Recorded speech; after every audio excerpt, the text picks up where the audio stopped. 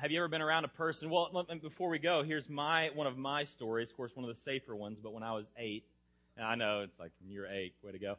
But that's kind of funny. I was in Harps, and I saw these baseball cards I really wanted. And so I guess I didn't have any pockets, or I just thought it was cool to stuff things in my underoos. I don't know what.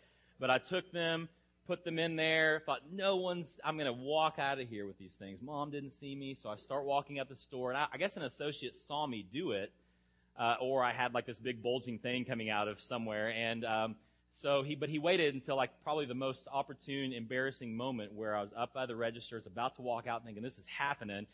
And a guy grabs me or kind of, holds me back and he says, son, do you have something that doesn't belong to you?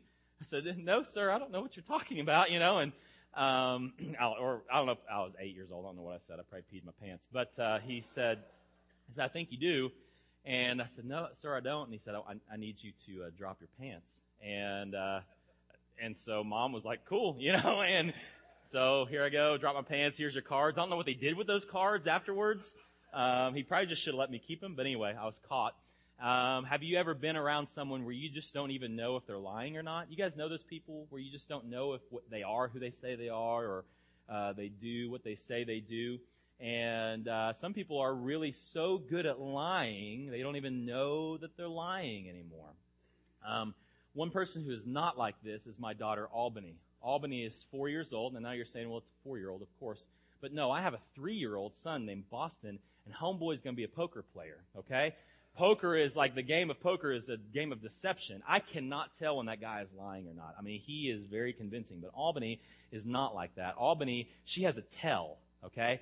So those of you that know poker, don't confess it today, but if you know poker lingo, what a tell is when you give yourself away, because again, poker is a game of deception. You don't want anybody to know what you have in your hands, and so when you twitch or you do something, or this is, whatever it is, you give yourself away. So Albany, she has an immediate tell, and her tell goes something like this. Daddy,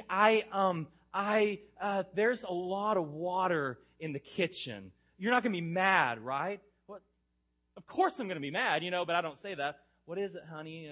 What happened? Well, I don't know what happened. There's just a lot of water in the kitchen. And, I don't know, what happened or how it happened. I didn't do it. It was, I don't know who did it, but it wasn't me. I promise 1,000,000 times, please don't spank me.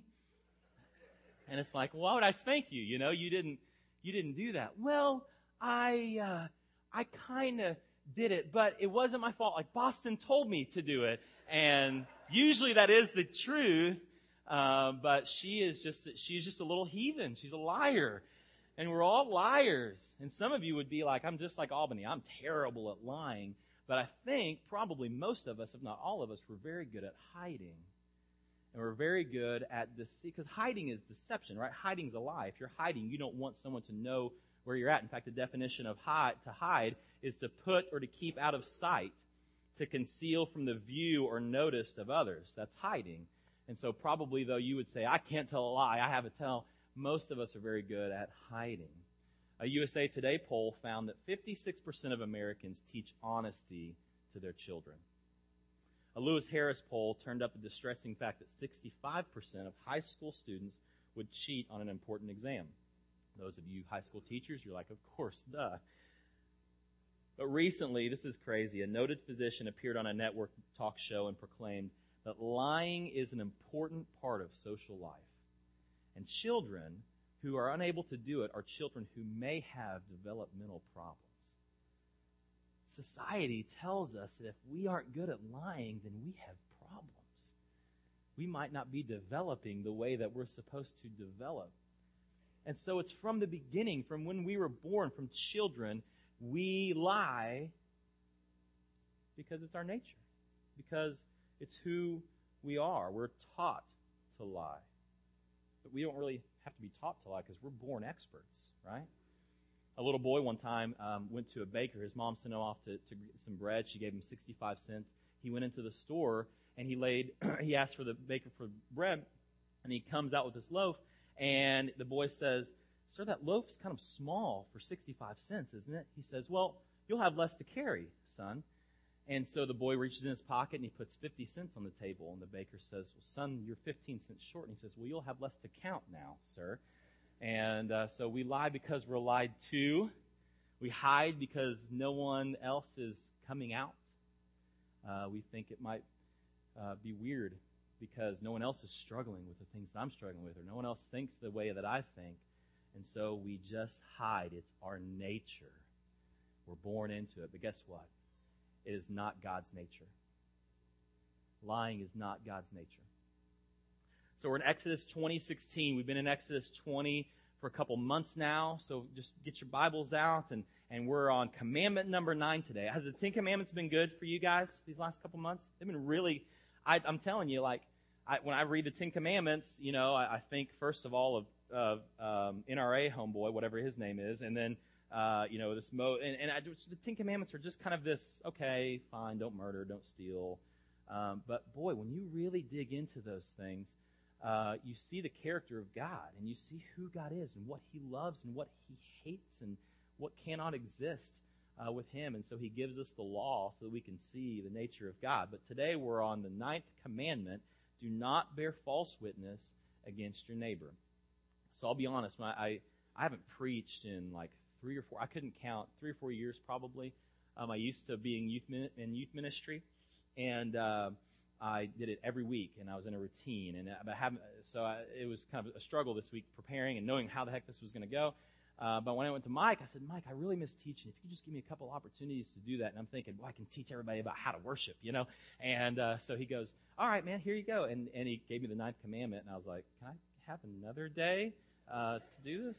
Do not bear false witness to your neighbor. Like, how am I supposed to speak on that? But when I dove in and I looked at exactly what was happening here, and again, seeing the nature of God, it's pretty amazing. So I think this morning, I just want you to open up your hearts to this truth of who God is and what He's commanding us to do.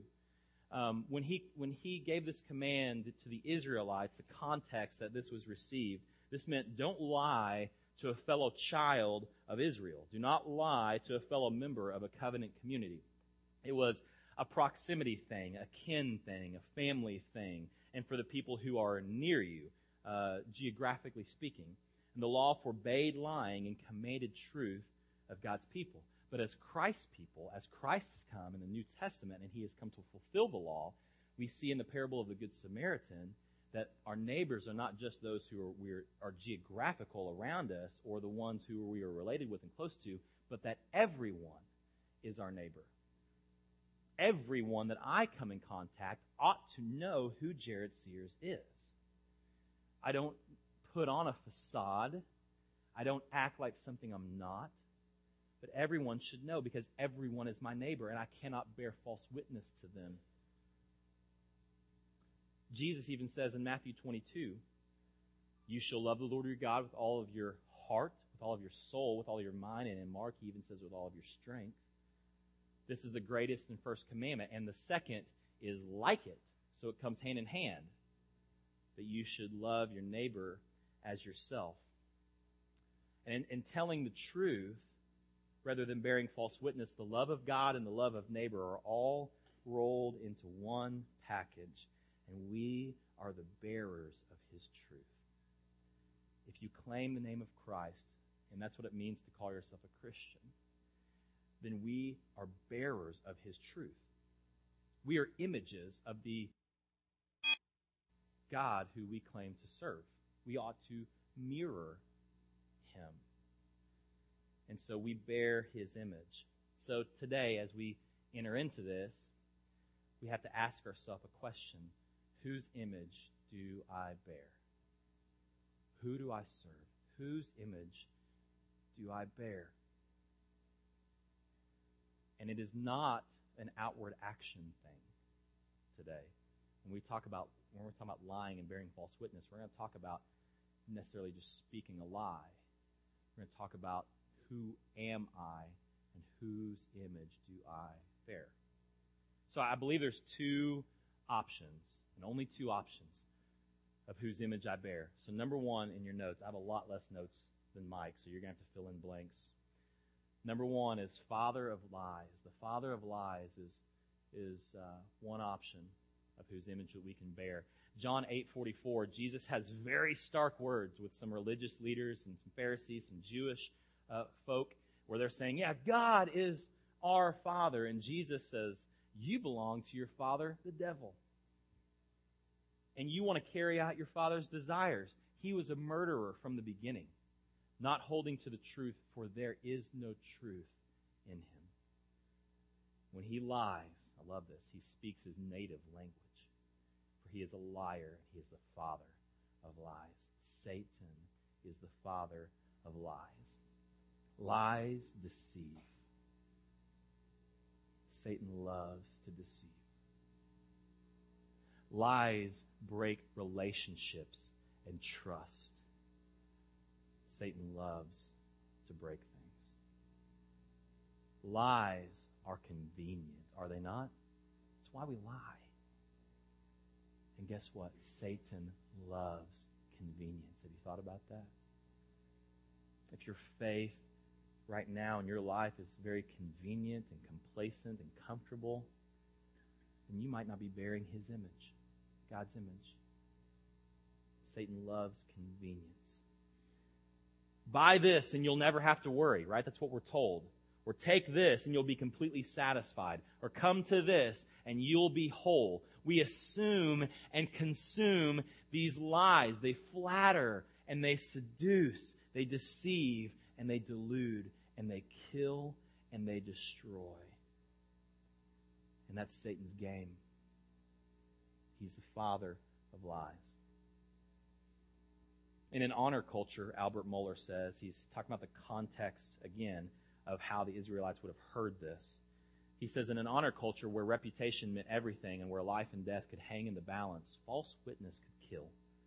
The law of Israel included a detailed system for how evidence or witness could be brought against someone, especially those accused of a very serious crime. It is no surprise, then, that the Old Testament repetitively prohibits false witness. Truth must always be spoken about one's neighbor, for even one incident of false accusation could unravel the social fabric of an entire community. I personally would love for someone to describe my community like that, but I actually feel like it doesn't. That one lie, one deception would unravel. We're so unraveled. We are consuming those lies. Trust is fundamental for civilization. If I can't trust my neighbor, if you can't trust the people that you live with, that you're closest with, that you work with, that are in your home with, that you do your hobbies with, if you can't trust your closest people, then does civilization not break down? If I can't trust this person, then there is no relationship that can be had. Society is broken, and this is the great enemy and his weapon. This is what he uses to keep us hiding and to keep us private and to keep us thinking, if this person, and you've thought this, if this person only knew, if they really knew what I thought and what I do in my private life, they would never have a relationship with me. I would hurt them badly. And so Satan has us trapped. Because we've spun this web of lies that we can't get out of.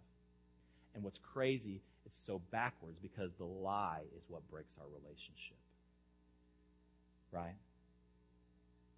The deception is what puts up the walls. Yet Satan tells us otherwise. Can you handle the truth? Do you really think that you can handle the truth? I think that's a fair question today. Can you handle the truth? Can you handle the truth of actually knowing what people around you think and who they really are? Or are you so fine with the Stepford wife life to keep everything surface level, to keep everything safe, to keep everyone happy, plastic people? I believe that for many, being a Christian is about how well we can hide. I'd write that down. I believe that for many, being a Christian is about how well we can hide. Because we see the truth of who God is, and then we think, that's not me, so I cannot claim him. But we miss it. We miss the whole point. We miss the whole point of the gospel, is that the gospel says that we need Jesus because we are broken, because we are sinners. Our righteousness are as filthy rags. If you want to do an interesting study, go home and see what that actually means, our righteousness to be as filthy rags.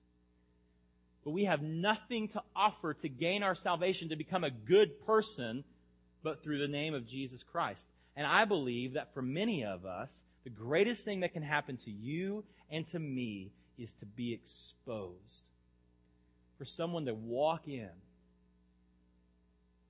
or to hear your thoughts and to come out to your family and your neighbors and your body life group and your church and stand up on the stage and say, guess what? Jared thinks this. Jared does this. And I know that sounds completely terrifying. But in all honesty, it would be completely liberating, because no longer would you have an option to hide. No longer would you be concealing those things. And you would have to be honest with the fact that you need Jesus, that you are nothing without Jesus, and that you're a filthy, messed up sinner in need of a Savior.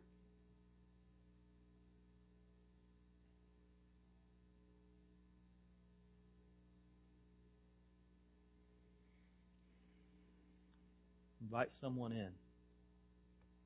into where you hide, so that it will be harder for you to hide again.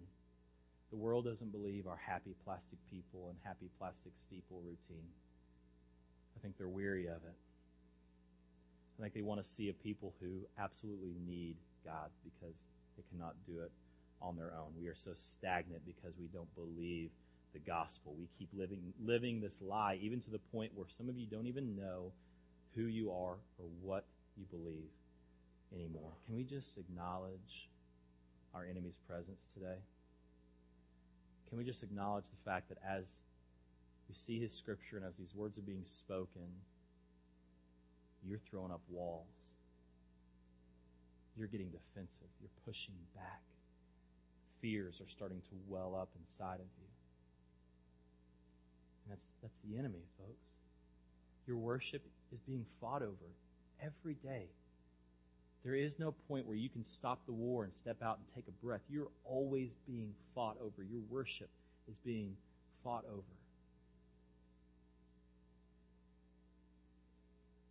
Proverbs 12:17 to 22 talks about and compares and contrasts a truthful and a dishonest person. It says a truthful witness gives honest testimony, but a false witness tells lies. Reckless words pierce like a sword, but the tongue of the wise brings healing. Truthful lips endure forever, but a lying tongue lasts only a moment. There is deceit in the hearts of those who plot evil, but joy for those who promote peace. No harm befalls the righteous, but the wicked have their fill of trouble. The Lord detests lying lips, but he delights in men who are truthful. This is our God. And that's the second option. Number 2 of whose image that we can bear is the God of truth. We can bear the image of the father of lies, or we can bear the image of the God of truth. And I know what we all want to say because we're here at church today, right? And I know that the father of lies seems like this, like, well, I would never bear his name, but I'm telling you guys, sometimes it looks so similar to God, the things of God, the blessings and the things that he gives us, and God himself, that we have to watch ourselves. We have to watch our heart. John 17:17, Jesus asks the Father to sanctify them in the truth, for your word is truth. John 14:6, Jesus says, I am the truth. Christianity is established in God's truth. So a mark for Christians is for us to be what? Truthful. That's the mark of a Christian. The worst possible lie that we can tell is a lie about God. And second, and closely behind it, is that we have it all together. And really, that's a lie about God. can we reflect His glory by just saying we fall so short and that we need His grace, and we need His Spirit? Charles Spurgeon said, if your sin is small, then your Savior is small. But if your sin is great, then your Savior must be great also. Do you serve a great Savior? Are you a great sinner in need of a great Savior? Our neighbors, not just geographical, but those who we're associated with, it is vital that they know the truth. Because God is truth and we bear His image. That God created this perfect world and we screwed it up. We decided to go after becoming like God, and pride sets in. And don't give me the garbage that you weren't the one that made that decision. You choose yourself over God every single day. And so God doesn't start all over and wipes it off. He starts this rescue mission.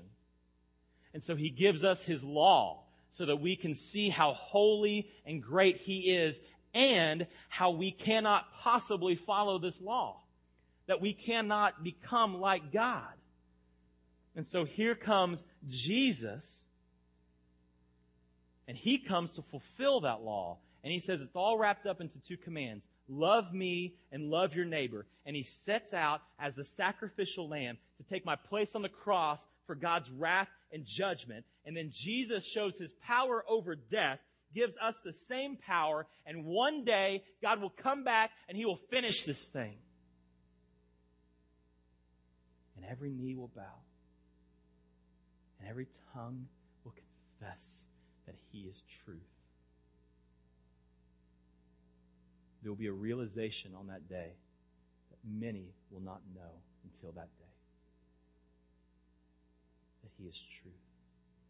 That's the truth that your neighbors have to know. That we need Jesus. That we are nothing without Him. And we owe God the truth first. But second, we owe our neighbors the truth. Because we are His image bearers. Number 3, we have to beware of something today. And it's something I didn't know anything about until this past week. We need to beware of sinkholes. Beware of sinkholes. So just the other day, February 28th, 37-year-old Jeff Bush was laying in his bed at night, asleep, and all of a sudden the earth took him and everything in his room. The other 5 people in the house, they came out just fine. They have no idea where Jeff is. Gone. He's gone. They have not found his body. And Jeff had that feeling of security when he laid his head down on his bed that he was going to wake up the next day, and that was a false sense of security. He was living on top of what scientists call a sinkhole. Does anybody know what a sinkhole is? Some of you. Scientists say that a sinkhole occurs when the underground streams drain away during seasons of drought, causing the ground at the surface to lose its underlying support. Suddenly, everything simply caves in, leaving people with a frightening suspicion that nothing, not even the earth beneath their feet, is trustworthy. Literally, go Google it, sinkholes, and you will see that the earth has just fallen in. Are you living on a sinkhole today? Are you living on earth that you think is firm and secure, but really underneath you, everything's about to cave in and collapse and fall apart, and nobody knows it because you're afraid. You're afraid of judgment and failure. You're afraid of losing your family and your friends and your job and your plan. You're afraid. No one knows that we're living on a sinkhole. Gordon MacDonald said it well in Ordering Your Private World. He said, the inner world of the spiritual must govern the outer world of activity. If you have tuned this out so far today, if you've kind of heard this and you've just been like, none, like, again, walls go up, excuses are made. it's not worth being honest, then I have to tell you, you cannot prepare enough for the collapse that you're about to experience. You cannot prepare enough for that. And I know we were at a men's retreat this weekend, and I know many of you, I know that some of you, that's your story, that's your testimony, that everything that I thought was secure and there and right is just gone. Are you living on a sinkhole? Romans 2:16, Paul says, according to my gospel, God will judge the secret lives of men. So listen, you're exposed already. Jesus knows. And the great news is, I better get a big old amen after this, He still went to the cross and died for you. Amen. He already knows. You've been exposed. And God someday will judge the secret lives of men. And what hurts and burdens God's heart the most, I believe, is that we are not in love with Him, that our heart is not in tune with Him. He doesn't care about our actions before He cares about our heart. He cares deeply about who you are, not necessarily what you do. And that's something that God's been really working me over for the last year. And there's some scriptures that I've read them over and over and over again, but I just never caught it. Right? Here's some of them. Psalm 51:6. Behold, you delight in the truth in the inward being, and you teach me wisdom in the secret heart. Isaiah 29:13. This people draw near to me with their mouth, and they honor me with their lips. So again, they're singing to me. They're giving me, the homage that I deserve, but their hearts are far from me. Ephesians 3. According to the riches of His glory, He may grant you to be strengthened with power through His Spirit in your inner being. Matthew 15:18. What comes out of the mouth proceeds from where? From the heart. So it's not what you say, it's not what you do. That all comes from something. And God is so interested in who you are. And if you continue to live like you are today, then who are you becoming? How do we live out this truth? We'll close with this. Two things, and you can write them down. Number one is that we have to be in His Word. Okay? I know that's duh. Write it anyway. Okay? We have to be in His Word. If we bear His truth, how will we know how to speak that truth if we're not utterly dependent on His Word? And can I confess something today? I struggle with this. I've struggled with this my whole life. I struggle with wanting to be in the Word and to be in His truth. And what happens when I'm not in His Word is I start to see my worldview shift ever so slightly. Ever so slightly I start to shift and I start to see things a little bit differently. And I start becoming angry with people. And I start judging people. And I stop caring about hurting people because, frankly, I just don't care. I have other things to do. My worldview starts to shift. I really don't trust God, so I start taking things into my own hand. I become greedy. All I see is this world and not the supernatural things around me. Can you relate to that?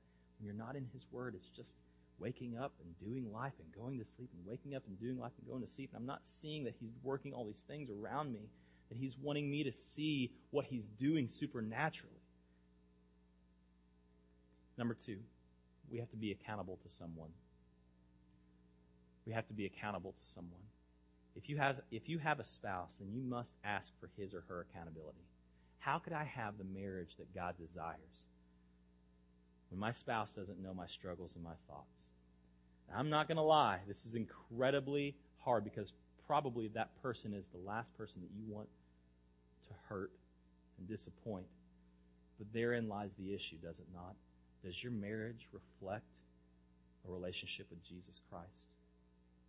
Because a marriage is the closest thing on this earth that we are to see as this relationship with Jesus. He calls Himself the bridegroom. We are His bride. And He describes that in Himself as forgiving. Is your marriage forgiving? Is it unconditional? Is it humble? Is it serving? Is it it's not self-seeking? Is it not easily angered? Does it not keep record of wrongs? Love does not delight in evil, but rejoices in the truth. 1 Corinthians 13. That's not just for marriage. That's God's character. So does your marriage reflect that? And as you're thinking about someone to hold you accountable, you also ought to be thinking about another person that can be objective in your life. That can kind of come in and see from the outside what's happening to you. And this person doesn't need to sit with you and say, "Oh yeah, Jared, you're not that bad of a person, dude. I mean, think about me. You're doing a great job. Don't worry about it, man. We all struggle with that." You need a person to say, "Get up, fight, put away the malice and the evil desires that's in your heart and make war. Fight that. Put it away." And I've been so grateful for the people in my life that I've allowed to speak to me that way. That's the way we were created. We are not supposed to do this alone, people of God. We were created for community. Yet Satan wants us in this place where we're justifying our darkness, and he wants to keep the secret chambers of our hearts a secret. So don't fall into that lie. Scientists now say that a series of slits, not a gigantic gash, sank the Titanic. The most widely held theory was that the ship hit an iceberg, which opened up a huge gash in the side of the liner. But an international team of divers and scientists recently used sound waves to probe the wreckage. Buried in the mud under 2.5 miles of water, this was their discovery. The damage was surprisingly small. Instead of a huge gash, they found 6 relatively small, narrow slits across the 6 watertight holds. So small damage, even when invisible to most, can not only sink a great ship, but can sink a great reputation and can sink a great life. You can avoid the sinkhole today. You can start fresh today with whom you're closest to those whom God has placed around you, who you need to know that you're a great sinner in need of a great Savior. So here's the question today. Are you ready? Do you believe the gospel? And is God worth it? It's that clear. There is no gray. Do you believe the gospel says it can take the blind and make him see? It can take the diseased man and heal him. It can take the broken and the messed up and restore. Okay, I believe that. Well, then our next question is God worth it? For you to have a hard conversation with someone. For you to be honest and truthful with someone. For you to stop lying. Stop living in this lie. This is hard. And if you don't follow Jesus today, you don't know truth. You only know shadows of truth. You know shadows of love. You know shadows of right and wrong. You know shadows of beauty. But if you don't know Jesus, then you don't know truth. And I invite you today, if you don't know God, then come and pray with someone. We're going to have people up here in the front. And I want you to be invited to come and pray. Today, you can avoid that sinkhole. Many of you, you're living on that, and you don't even know where to start. I'll tell you a great place to start. There are people that will pray with you. And that's a great first step to just confess and believe in the gospel. That he died for you. Knowing all of that, he still died for you. Went to the cross for you. Let's stand together. Let's pray. Let's ask God for his boldness and his courage today. Lord God, teach us in the inward being, in the secret heart, Lord God. Teach us who you are. I pray for my friends. I pray for my peers, my church, Lord God, that you would give them boldness and courage to stop living a lie, to start living and relying on you. So God, you can even break down the mightiest wall that we think can't be broken. You can take the greatest mountain of fear, Lord God, and you can lift us up on your shoulders.